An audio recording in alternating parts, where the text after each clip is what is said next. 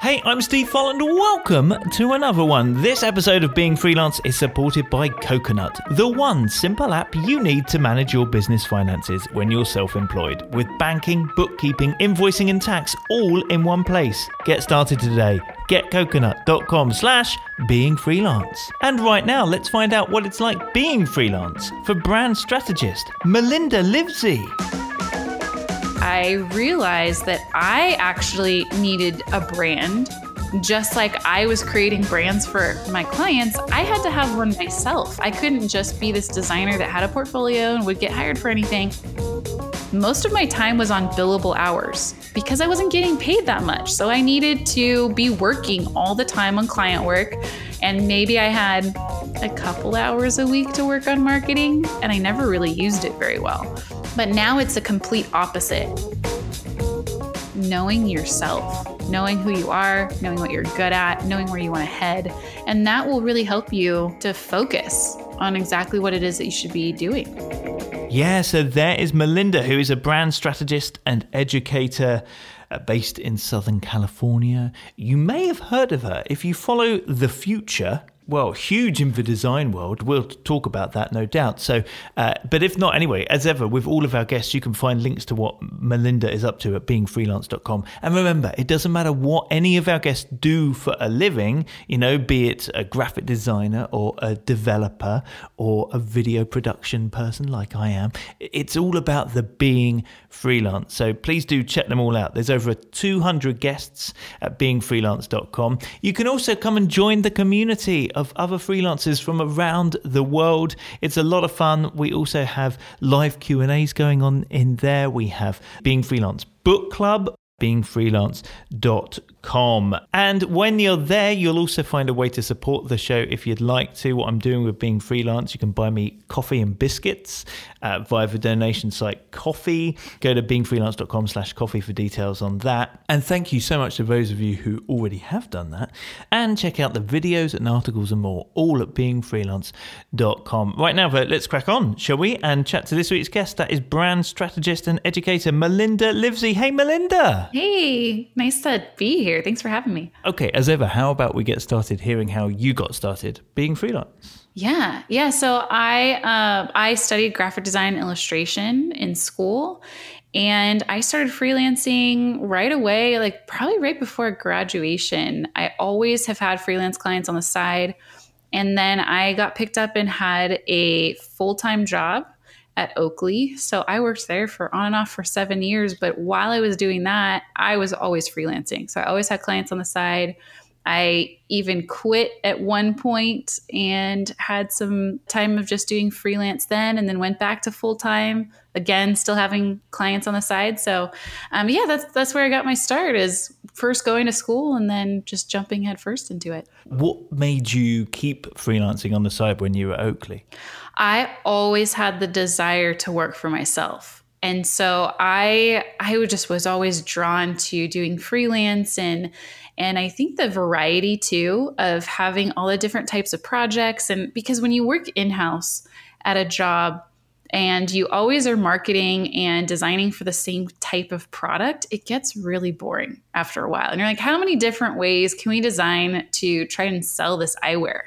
Like, it just wasn't that exciting. And so I thought, freelance gave me that variety that I always wanted. And so that's what drew me to it. And then also I always wanted to work for myself. And so I think I always had one foot in the full-time job and then one foot in freelance. And I just always wanted to go full-time freelance, but was very scared to do so.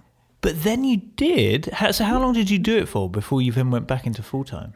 I want to say it was about 2 years so it was a few years into working full-time. And then I took 2 years off and I just up and quit that job. But I had no strategy on how am I going to get clients and how am I going to keep this going? And so I just took any freelance thing that came at me. A lot was from that full-time job too. Like I was working for different departments within that company. And so I had a lot of work from there, but I had no plan of, well, how am I going to keep this going? And then that full-time job, they actually asked me back, but into a different department. So a very specialized branding department that only had a group of about 4 to 5 of us. And we worked on special projects and it just seemed really exciting. And so I figured, well, I can go back. But yeah, it was about 2 years that I went off on my own. So that chance to go back was also a chance to kind of, I don't know, upgrade yourself? That sounds wrong. Upskill yourself? Yeah. And getting paid more too. So I had a better position and got paid more. So can't complain. How long did you do that before you then left again? I believe it was 3 years. And then they dissolved that department. So I got laid off 3 years into that. And I was the happiest person alive because I'm all, okay, now I can full-time freelance. And it's getting thrown into the deep end. Now I got to make this work. Cool. I'm intrigued. What did you do differently the second time around? Yeah, that is such a good question because I did a lot differently. So the first 6 months I was floundering. I was going to different agencies, working on site, doing things I really did not like doing and marketing material that I didn't want to be doing, but I didn't understand or know what to do yet. And then I took a freelance course. So a course that was teaching freelancers how to get started and how to brand themselves. And I realized that I actually needed a brand. Just like I was creating brands for my clients, I had to have one myself. I couldn't just be this designer that had a portfolio and would get hired for anything. I had to pick a specialty if I really wanted to start getting more clients. Pick what I'm really good at, pick what I want to do, and pick the type of clients that I want to start getting. And so I branded myself about 6 months in, redid my website, and I positioned myself as a brand identity designer during that time. So that was a huge difference. I actually put effort into my business and into my career in trying to guide who I'm going to work for and what type of projects I actually wanted. That was a big difference. How would you have been described before that? I would say a graphic designer. So just that generalist graphic designer that worked on anything, absolutely anything that came her way. Just to rewind back to when you were first starting out freelancing on the side, even through college or whatever, like how were you finding those clients? It was all referral based, all of it. It was through people who knew me, and it was about 1 to 2 degrees of separation. So it was typically someone who knew a family member of mine, someone who knew a really good friend of mine, and they just knew, ooh, Melinda's a graphic designer. Then why don't you talk to her? And so it was all referral based.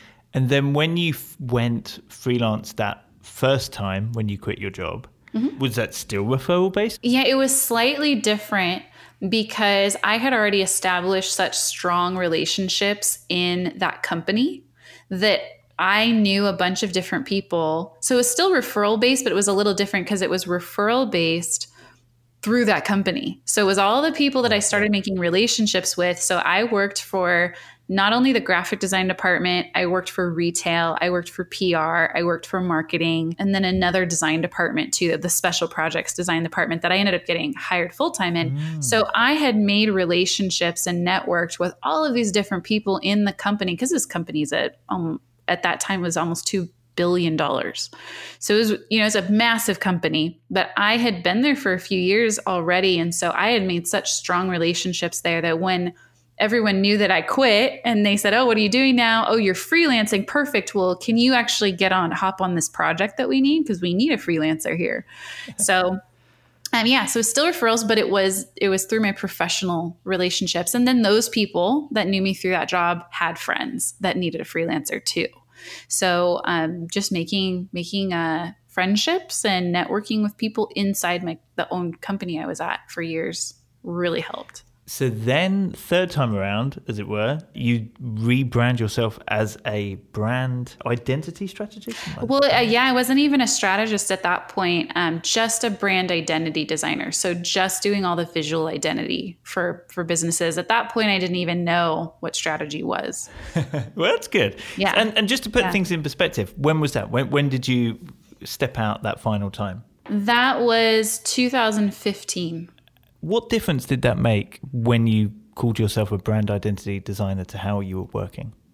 Oh, it was huge. It was huge because I was now aiming at a certain type of client. So instead of just taking, now I still took the other jobs for a very long time because I had to pay the bills, right? But I presented myself as an identity designer because that was my ideal project that I wanted. And so just repositioning myself and showing the world, hey, this is what I do. This is what I do best. This is what I can do for you or for whoever you know. That helped me actually land ideal clients. So although I was still doing the nonsense type of projects, I would call it, all of the stuff that I would never put in my portfolio. It's like things I'm embarrassed about.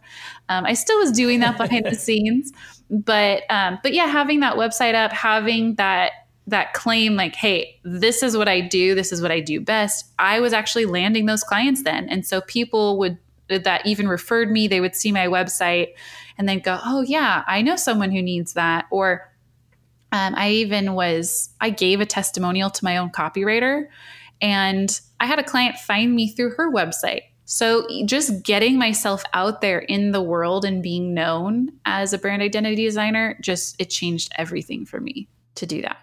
And how else were you getting out there in the world? I'm trying to think back what I was doing. So the first thing I did was get the website up, the new website, and then started talking to people. So telling people what I did and shared my website. So just simply even family members, they would ask, hey, what are you doing now? And I told them, oh, I just rebranded myself. This is what I do. This is who I've done it for. Here's a case study. So I would just talk about it a lot, but I didn't have, oh my gosh, I did not have a social game. I did not have a blog at that time. So I was still writing on a lot of my connections, a lot of referrals. And then about, I want to say 2 years into that, so 2017, I ended up as a co-host on the YouTube channel, The Future, and to be coached by Chris Do and him helping me with my business. And so as I got more out there in the world, so getting on YouTube, he taught me how to up my social media game, how to put things on Behance and why I should put things on Behance, and literally just getting myself out there into the world. That's when a lot of my work started picking up, because now I wasn't just known within my network, my small network of family and friends, but I was getting known beyond that now, just by sharing my story, just talking about what I do and learning out loud and learning, for everyone to see on the internet. People just started getting to know me for specific things. So that's when I started blogging. That's when I started posting more on social media. And now, I'm still continuing in that too. Wow. How were you the one that was picked, as it were, to be on the Future? So this would have been a couple of years ago. And by the way, if you don't know The Future, depending on the field you work in, you're either very aware of it or not, then check out the links as ever for everything our guests do at beingfreelance.com, because well worth checking out. How did you get on Chris's radar and then get picked to do that? It's kind of funny because I thought at that time that I needed, which I did at that time, I needed more clients and I didn't know how to get them. So what I thought I should do was get better at my craft. So I thought, well, I'm going to go out there online and I'm going to find who teaches logo design and just refine my skill. I had happened upon Chris's content and his Facebook page, and I thought, oh my gosh, this person who taught at a very good, prestigious art school, not only went there, but also taught there. He was giving away all of his teaching for free. And I thought, well, I wanted to go to that school, but I didn't have the guts to actually apply back when I was going into college. And I thought, well, if he's teaching all of this, and he's teaching at that moment, he was teaching how to design a better logo. And I thought, well, I want to design really good logos, so I'm going to learn from him. So what I did was I was reading up on all of his posts that he had on Facebook, and he had assignments and he would just post them for free. And I thought, oh my goodness, like I need to be listening to this because I wanted to go to that school and I'm getting this for free.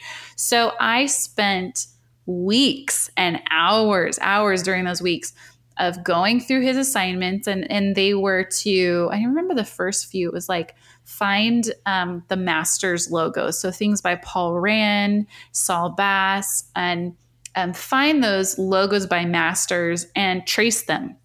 and do it as perfectly as you possibly can, because his argument was if you are able to replicate something that is good design, then you can start deconstructing it and understand how they made those decisions. And I thought, well, I want to know how to do that.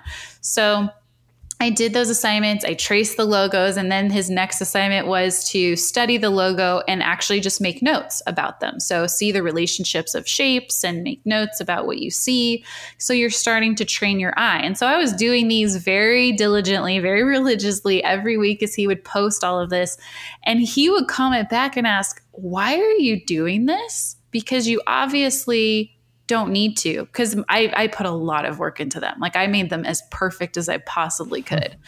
And he's like, you're obviously not bad at what you do. So why are you doing this? And so we ended up messaging each other. He messaged me and asked, he said, do you run a studio?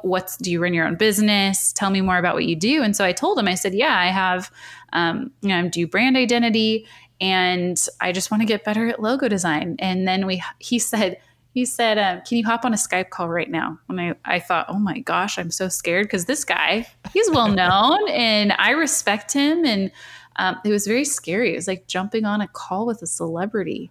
And I said, yeah, sure, I can jump on a call. So he ended up giving me free coaching on that call. We talked for about an hour and a half. And he just asked me everything about my business and how I was getting clients and what my roadblocks were. And I was very frustrated at that time. And I said, I watch your content. I watch how you say that we can charge $18,000 for a logo. And I don't know how to get there. I don't know. And I don't see anywhere in your content how you can actually give me the steps to get there. And I'm really frustrated. And so it was a really cool conversation because it was very honest. And he could see that I was asking questions that he didn't even know he needed to answer to the audience. And so then about a few weeks later, we had a call every week. He'd call me up and say, hey, did you do the things I told you to do? How'd they work out for you? And he was mentoring me for free. And then all of a sudden he said, hey, what do you think about being on YouTube? And we'll bring these conversations that we're having online so that other people can learn from it, because he said, you're asking questions that I know the audience is asking, but the way that we had really good chemistry too, back and forth. And he said the way that you ask questions is very clear, and I think it would make for a good show. So as long as you're willing to be honest and come with all of the problems that you're dealing with in your business, I'll help you, and I'll help you, get the clients that you need and that you want. And all I ask is that you're utterly honest with what you're going through. And I was like, well, I can do that. So that's how I ended up being the one that got on the show. Wow. Yeah. And how long did that go on for? Well, it's still actually going on. I'm not on the show as much. It was, I would say about, I was on there a lot for maybe 6 months, 3 to 6 months. I was on there a lot and getting coached from him. I would go into the studio because it takes about a couple hours to get there for me. And I would go into the studio and we'd film a couple episodes, and then I'd come in every other week. So I was on there a lot for about 6 months. And then I had to take a break because I said, you're giving me so much to do, which is great, but I need to go implement this. I need to go work on those case studies, and I need to go land those clients, and I need to do all this stuff. And then at that time, that was when he introduced me to brand strategy.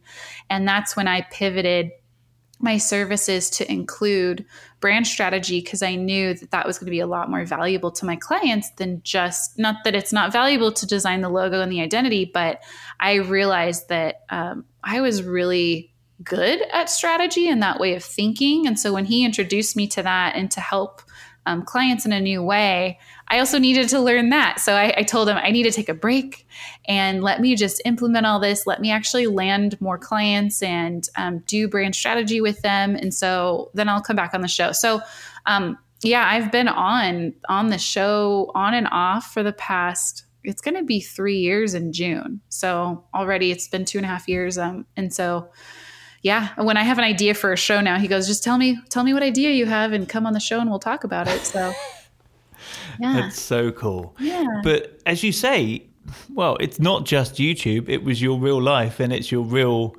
career. So How did you find putting those things into practice? Oh man, it was hard. The first 4 months of putting everything into practice, I didn't have any clients. And I told them, what are you, the kiss of death to my business? I learned all this stuff and then I don't have clients coming in. But it was also because I was pivoting everything. I was working on case studies. I wasn't really working on lead generation and getting clients in. And I was learning how to present myself and in this mud of redoing my website again and redoing even my case studies because they didn't portray the level of work that I did for my clients. And so, I spent a lot of time learning brand strategy. I spent a lot of time updating my website again and also updating the messaging that was on my website and how I talk about what I do. I also spent a lot of time working on just posting on social media. So I started posting the logo studies because I had nothing else really to post. I didn't know what to post at all on social media. And so that's where the majority of my time was going to. And then as I just kept posting, as I kept just showing up, even though I was learning, I know a lot of people are like, well, you have to create content to attract your ideal client, which is true. But I even found just being out there and just by people knowing me on the show, I was starting to get leads finally after 4 months. But my first lead that came in after those 4 months was someone that saw me on the show. So they literally just liked my personality and they liked what they heard me say on the show. And they're like, I'd love to work with you. So it's just getting known. And so as you were trying to get yourself known then separately from just being on that channel, were you tempted to start making your own videos, that is, or were you doing Instagram stories? Like how did it feel when you were sharing all of those? Yeah. At first I was just sharing my logo studies on Instagram, and I actually got a pretty good size following just from doing that. And because no one else was doing it at all. And so I was studying the logos. I also used a lot of the golden ratio in my studies because it helped me train my eye and to see the different proportions. And so I was doing that. Nobody was doing that on Instagram, barely. I mean, really, the only other person that was doing it was Chris himself. And he didn't do it to the extent that I did. And so I'd keep posting those. So I was spending a lot of time doing that. And so I did gain a pretty good following with that. And then what I did, because he kept telling me, you need to start your own show. You need to start your own YouTube show. I'm like, that's so much work. Like the production of it, the editing of it, there was so much investment in it. And I said, I just would rather be on your show. But what I did end up doing during that time was I started a weekly newsletter, and that was huge because people wanted to follow along with my journey. They wanted to hear what I was doing. They wanted to hear even behind the scenes of, well, how are you implementing everything? How are you growing your business? How are you doing sales? What did you work on this week? Like they were invested now in my story. And so I have a mixture of clients and designers and a bunch of different people that just want to hear what I'm doing behind the scenes. And I started that newsletter, and I have written about, I want to say I'm almost at 70 newsletters. And there was a time where I want to say a good 8 months straight that I did a newsletter every single week. And now I'm going to go back to it, but I had to take a break from that for a little while. But that was one of the main things I was concentrating on is the newsletter, and people would hear about it. They would share it too. They'd screenshot it and they would share it and tag me on Instagram and Facebook. And so I had enough of a following that people were started getting invested in my own story. And so I was posting the newsletter. I then started blogging, and now I'm working on. I need to work on my process. I really do. But I now write newsletters. I post them on my blog. I then post the blog on LinkedIn. I also screenshot some of that and post it on stories. So now I finally am feeling a lot more comfortable in what I share out there in the public. But during that first time, it was like, I just shared the logo studies because that's all I had, really. All of that feels like it takes quite a lot of work. How did you find the balance between actually doing the paid work and doing this other things, which is kind of growing you and growing an audience that perhaps, you don't see an immediate monetary return, for example? I'm so glad you brought that up because that's such a wonderful question to go over. Well, the big shift I had in my mindset, and it was also from meeting a lot of friends through that channel and just my network that I started to build. I learned that, and this was a huge mindset shift for me. I learned that as I was bringing more value to my clients, the more I could charge. That means that I didn't have to have as many clients, but so it started being where I was getting less and less clients, but now I was charging a lot more money. So when that happens, that means that I don't have to be on client projects as much as I used to be. So then I have all this time, but then all that time is not just time to sit around. It's actually time that I needed to invest in those things that we're talking about. Posting on Instagram and getting known and getting on podcasts and writing newsletters. And I learned from one of my friends, she said that she spends right now even about 60% of her time doing non-billable work. That is marketing. So she spent 60% of her time on Instagram, on creating whatever it is, if she's doing blogging, if she's doing newsletters. I think mainly right now for her, it's mainly Instagram. She spends 60% of her time developing the community and her brand on Instagram. And so when I heard that, I realized, okay, so now things are shifting. Whereas previously, in my previous life as a designer, most of my time was on billable hours because I wasn't getting paid that much. So I needed to be working all the time on client work. And maybe I had a couple hours a week to work on marketing, maybe, and I never really used it very well. But now it's a complete opposite, where the majority of my time is developing relationships. It's being on podcasts, it's writing blogs, it's being on shows, it's creating my own shows. It's all of this stuff that's really free, I guess you could say. I'm not getting paid for it, but those things are actually helping me land those really big fish, those really big clients. So then you get a big fish, and then you're able to ride on that one client for a month or two. Whereas previously I had to work with 12 clients to make that same amount of money. So it's a complete shift. It sounds like you're really good at questioning things and sort of reevaluating. How have you developed that sense of, self-awareness or self-reflection, maybe? Ooh, that's an interesting question. I know that's a question I don't normally ask. No, I love I'm it. sitting here thinking it sounds like you really have done that a lot. I do. I think about my own thinking a lot. And I don't know if that's just because I'm more of I'm an INTJ on the Myers-Briggs. I'm an observer, and I maybe that's just how I am, that I've always been very self-reflective. I've been to therapy, I've been to support groups, so I'm used to that way of living, of being self-reflective. And I think that's one thing that really drew Chris to me when he was coaching me, because we're the same personality type too. So we're investigators, we're intuitive, we're introverts, and having a coach to bounce all my questions off of that was willing to listen to all my questions also really helped me, because he helped me question the right things too. And he gave me the space to be self-reflective and ask those questions. So I think having that coach too was very, very helpful.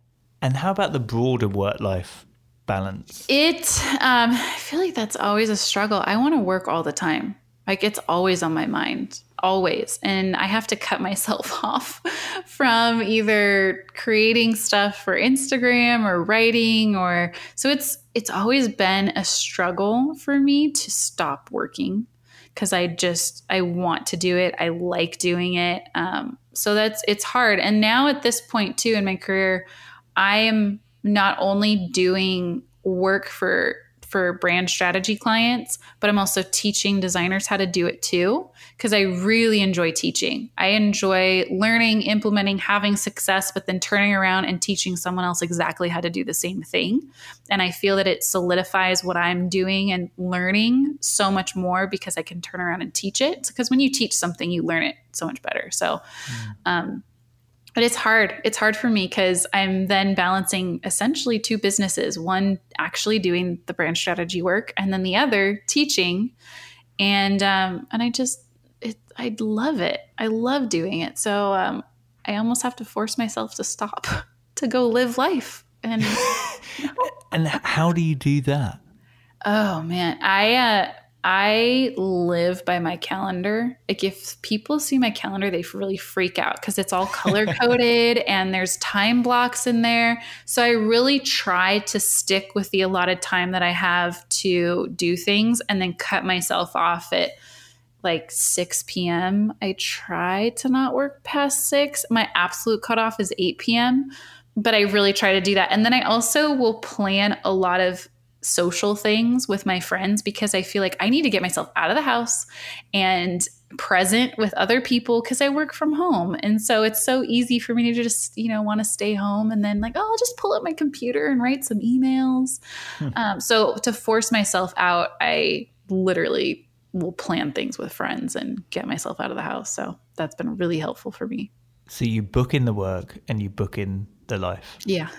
And so typically I will book in my life first and then I'll book work around my life. Well, that's a healthy way of doing it. Yeah, it's helped me. It's helped me to focus on my actual life because otherwise I would just work all the time. How have you found like the business side of being freelance across these different stages of you doing it as well? It's hard. It's hard because I like at the beginning when I was just focusing on the logo studies, I just wanted to do my craft. Like I didn't want to think about the business side. And I think that is a struggle for a lot of creative people is that they literally just want to do their craft. And I just want to do that thing. And so the business side of things, it was difficult. And I think I still have a difficulty with like the lead generation. I'm getting better, much better at business development. So meeting people, networking, so much better. But it's just not something that the lead gen, the business development was not something I naturally did. I had to learn how to do that. And it was difficult. And then all the behind the scenes stuff, I taught piano lessons when I was 16 and did that for about 6 years. And so I learned how to at least run a very small business, but I learned how to handle the finances and all of that. So I felt like I came in prepared with that kind of stuff, the behind the scenes financial things. But yeah, learning processes too, how to document processes. That's all been new. It's been a lot of a learning curve for me. You obviously had a very visible mentor with Chris when you were doing that on YouTube. And as you say, you still continue doing that. But do you have like I guess people around your community, accountability beyond what we might see on screen, for example? Yeah, I do. So Chris has he has a pro group of about 300 people in a Facebook group, and they get on calls with him. So it's like a 80-person Zoom call once a week. And so I started there and met a ton of people there. And I feel like community is such a huge thing for me now, where I met most of my closest friends in that group. And then from there, I'm still in that group. I still meet a lot of people there. I started going to a lot more design events, conferences, and luckily I had a lot of connection through the Futur. So I met a lot of people through that and just tried to go to as many design events as I could and meeting people. And so I have a really good core group of friends that I had met a few years ago in that group. And then I add to that and I meet more people and more people from that community. So that would be my main community that I had developed. And throughout these past few years, we've formed groups like accountability groups. I'm in a lot of Slack groups too with these people. And so I have different workspaces with friends, and we'll just check up on each other daily and we'll say, hey, what are you working on today? Do you want to hop on a quick call?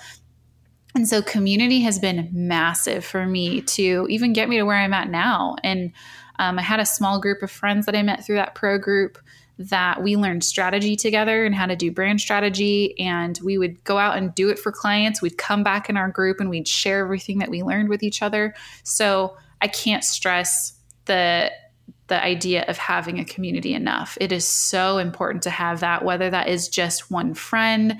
If it'd be great to have more, a small group of friends that you just bounce ideas off of, that you ask questions, that you learn with, is huge. And then from there, I actually have a mastermind group that I run that I call them my inner circle. And they are my inner circle. Like we all share what we're going through, the goals that we're trying to achieve. We support one another. We even form an Instagram pod where if anyone posts something on Instagram, we're right there commenting and liking and being a support to each other. So yeah, there's a lot of community going on in the background that people don't see. That's so nice. Actually, I'm intrigued about this whole, this additional, earlier on you called it like you have two businesses. So there's the brand strategy, but then there's the mastermind, the educating, that whole helping others do what you do. And so what would you say your balance is between the two? It used to be, I would say last year it was about 75% client work and then 25% teaching. And this year I'm looking to flip that. So at least be 50 to 75% teaching, and then the rest of the time be clients that I really want to work with. And so I'm working to pivot right now into teaching. Where's that come from? Is that because that's what you're enjoying? Like when you're thinking about that decision, because that could sound scary. Yeah, it is. I enjoy it. I enjoy teaching. I enjoy building communities, because every time that I teach, I have a class, they get to know one another, they get to know me. I'm forming this really tight community, and I love that. And again, I love teaching too. And I find that client work, although I really enjoy doing brand strategy, I really love working on branding, it's really tiring. Client work is extremely tiring for me. And I find that I'm much more energized by teaching. So that's how I'm looking at things. And then I figure, well, the client work that I actually do get, it's stuff that I really want to be working on. And then I can also practice what I'm teaching, like right at the same time that I'm teaching it. Then I have those clients still that I can learn from and teach. But it's pretty exhausting for me to do client work. And I also realize that when I do teach, that I'm my own client. Now I can decide, how do I position myself in the marketplace? I'm not tied to my email at all anymore like I was with client work. And it is, if you've never had that feeling, it is an amazing feeling to not have to check your email. You're like, literally there's some days where I'm like, I don't feel well. I'm not even going to work today. And I don't have to work because I'm not tied to that client work anymore. And it's an amazing feeling to be your own client. Now, I always do this thing where I ask for 3 facts about yourself to make 2 true and 1 a lie, and let me figure out the lie. What have you got for me, Melinda? All right.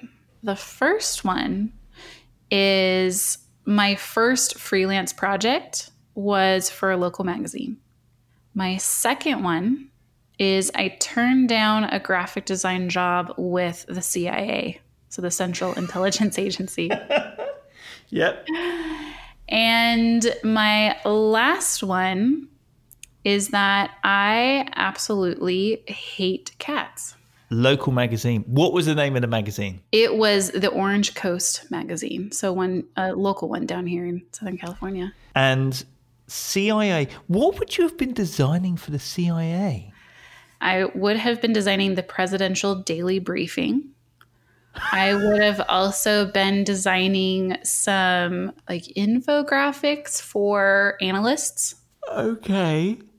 And what's the beef with cats? Well, there was a cat that my family owned. I want to say my family because I did not like that thing. And it would attack me when I was a child. It would hide around corners and wait for me to walk by and attack me and scratch me all the time. And I've never liked cats since. Fair enough. What was its name? Champ. Okay, if the CIA is a lie, you came up with those 2 examples very convincingly.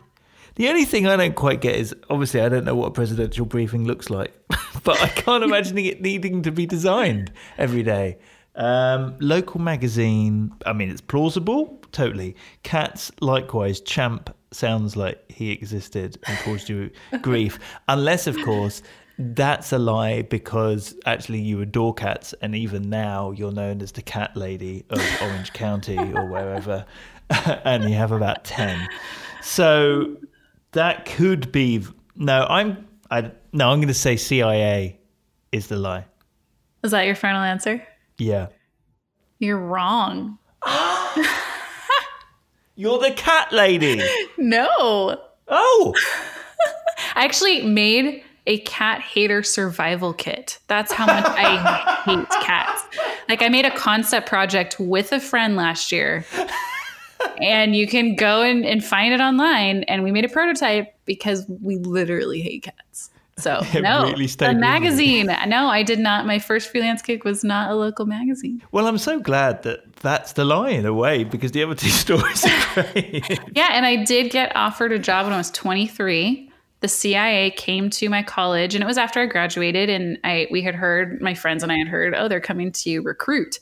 So I'm like, I'm going to try to do that. Why not? And so I interviewed and I got offered a job. And those are the things that they told us that we were going to do. Like, you get sent to analyst school for 4 months, so you understand what the analysts do. And then, the presidential daily briefing, I don't even know what that would look like, but it was designed. It's designed for the president every single morning, or I guess it would be the designed, the night before. Wow. Super random and weird. And then I got through half the background check, and I realized that's not what I wanted to do. And nothing I did for that job, or what I would be doing for that job, I'd be able to put in my portfolio. So I thought, yeah, that's a very good point. Yeah, I'm probably not going to do that. Brilliant. Now, when there is so much in front of you that you could possibly do, how do you decide what to focus on? How do you stay focused? Oh gosh, that's like, how do creatives stop the shiny object syndrome? Yeah, I mean, you said you're always thinking about work. You want to work. You stop yourself working, but how do you choose what to work on? Yeah, I try to understand who am I. So I actually had friends when we were learning brand strategy, we did brand strategy on each other. So we were able to figure out, who am I? What do I like doing? What am I best at? So there's, I could be doing a ton of video. I could be doing Instagram, but I look at how much energy do I have? How much interest in that thing do I have? How much talent do I have in that? And I realized that I actually really like to write. And so I concentrate on things that I know I'm really good at. And there is an exercise too. Another way of figuring this out. At the end of the year, I go over this exercise where I first think of my vision of, what do I want the next year to be like? And so this coming year, 2020 that we're in right now, my vision is, I want to be known as a brand strategist. I want to build my machine of my business so that it's sustainable. I want to be my own client. That's my vision. And I also outlined my 5 archetypes. So what do I naturally do? I coach. And so I call myself, the coach, the innovator, the investigator, the observer, the sage. Those are my archetypes. And then I listed out all of the things that I do or could do that support those archetypes. And so I'm really trying to understand, who am I? What do I do best?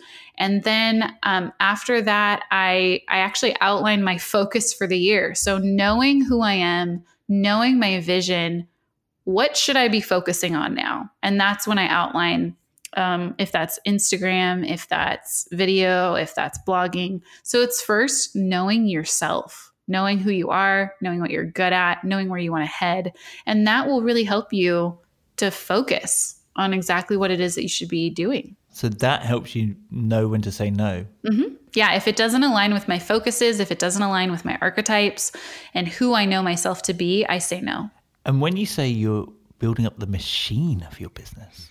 Yeah, it's specifically this year, because I'm pivoting more to teaching. I want to build the machine of that class that I'm teaching. And so that will look like, I want to refine the product. So I want to make sure that the whole class is very streamlined. And I hired someone to help me with that, to help refine the class. So they actually we'll get on calls together, and he'll ask me all these questions and pull out, okay, what should be in the course? Should it look like? What resources do we need to be putting in here? So that's part of it, is refining the product. I will be hiring some people to help with content marketing too. So taking all this content that I've already been a part of, so podcasting, video, writing, and how can we leverage everything I've already done and pump it out even more? So to get to fill the top of the funnel, to get more people aware of what I do and who I am. So I eventually will be hiring more people for that. So learning how to build a machine of marketing. So how do you pump out stuff? How do you post it? Having a schedule with that, because I'm very all over the place with when I post and when I write. So I want to get myself more on a schedule too of like, okay, this is when I do Instagram. This is when I write my newsletter. This is how someone could take that. So like an assistant, I do have an admin assistant too, who can take all of my writings and then distribute them across the different platforms. So those types of things, I really would love to get on a schedule with that and then delegate them to different people. That would be absolutely ideal. And does all of that scare you in any way? Oh, terrifies me. Yeah. The Instagram, the writing doesn't as much just because I've been doing it for the past couple years. So I'm getting up really used to talking about what I do. So being on video, I'm much more comfortable being on video, usually other people's videos, so I don't have to edit it. And so that marketing is not as scary. Where I get really scared is like this new class that I'm coming out with. Like, what if nobody buys it? You know, I've done a beta course for it. Everyone loved it, but it was a much cheaper price. And so I'm looking at raising my price for it. And I get scared, you know, whenever I pivot or whenever I do something really new, it terrifies me because I'm like, what if it doesn't work? What if nobody cares? What if nobody purchases? It's scary. It's very scary. It's been so good to chat to you. Make sure you go to beingfreelance.com, click through all of the links so that you can find out what Melinda is up to. And do you trade as Melinda? I meant to ask you this earlier. Is it a company name? Oh, so I was using Marks and Maker for a while. When I switched to doing brand identity, I was using that name. So when I rebranded myself, or when I really branded myself the first time, I was using Marks and Maker. I still use it on my website, but you know, Melinda Livesey, Marks and Maker, it goes to the same place. But now that I'm getting known more as Melinda Livesey, I'm using that more so. So interesting, because I know a lot of people, you know, we toss up, should I have a company name? Should I be my own name? What was your feeling on it? I was completely confused for so long. And then I realized, okay, just pick something, Melinda. Just pick whatever you want.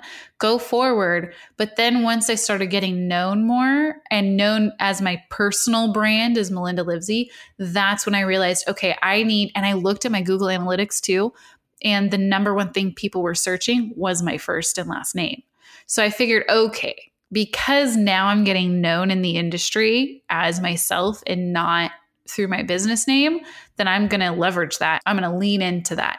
But I would say for anyone wondering, literally pick whatever you want and then move forward, because action will create clarity.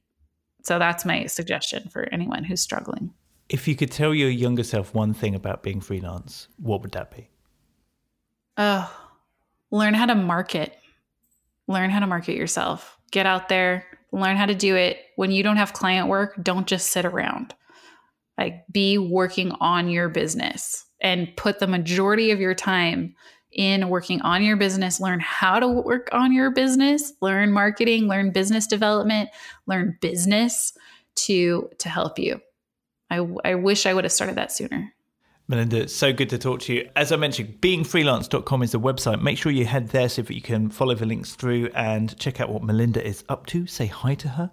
And while you're there as well at beingfreelance.com, don't forget there's the videos, there's the articles, there's a community. Click on the link, come join us. We've got the new book club that you can come and join us on. We did a weekly Non-Employee of the Week Awards. You can be part of that, the live Q&As and so on and so forth. It would be so cool. Melinda was talking about, being part of community. You can come and hang out with us as well. Whatever you do, Being Freelance, come and find us, beingfreelance.com. And if you're a freelance parent, check out the other podcast, Doing It for the Kids. It's only about 20 minutes long. It's a fun Q&A that myself and Frankie from the Doing It for the Kids community do. So that's Doing It for the Kids. You can search for that and hit subscribe as well. But for now, Melinda, thank you so much and all the best. Being Freelance. Thank you. Thanks for having me.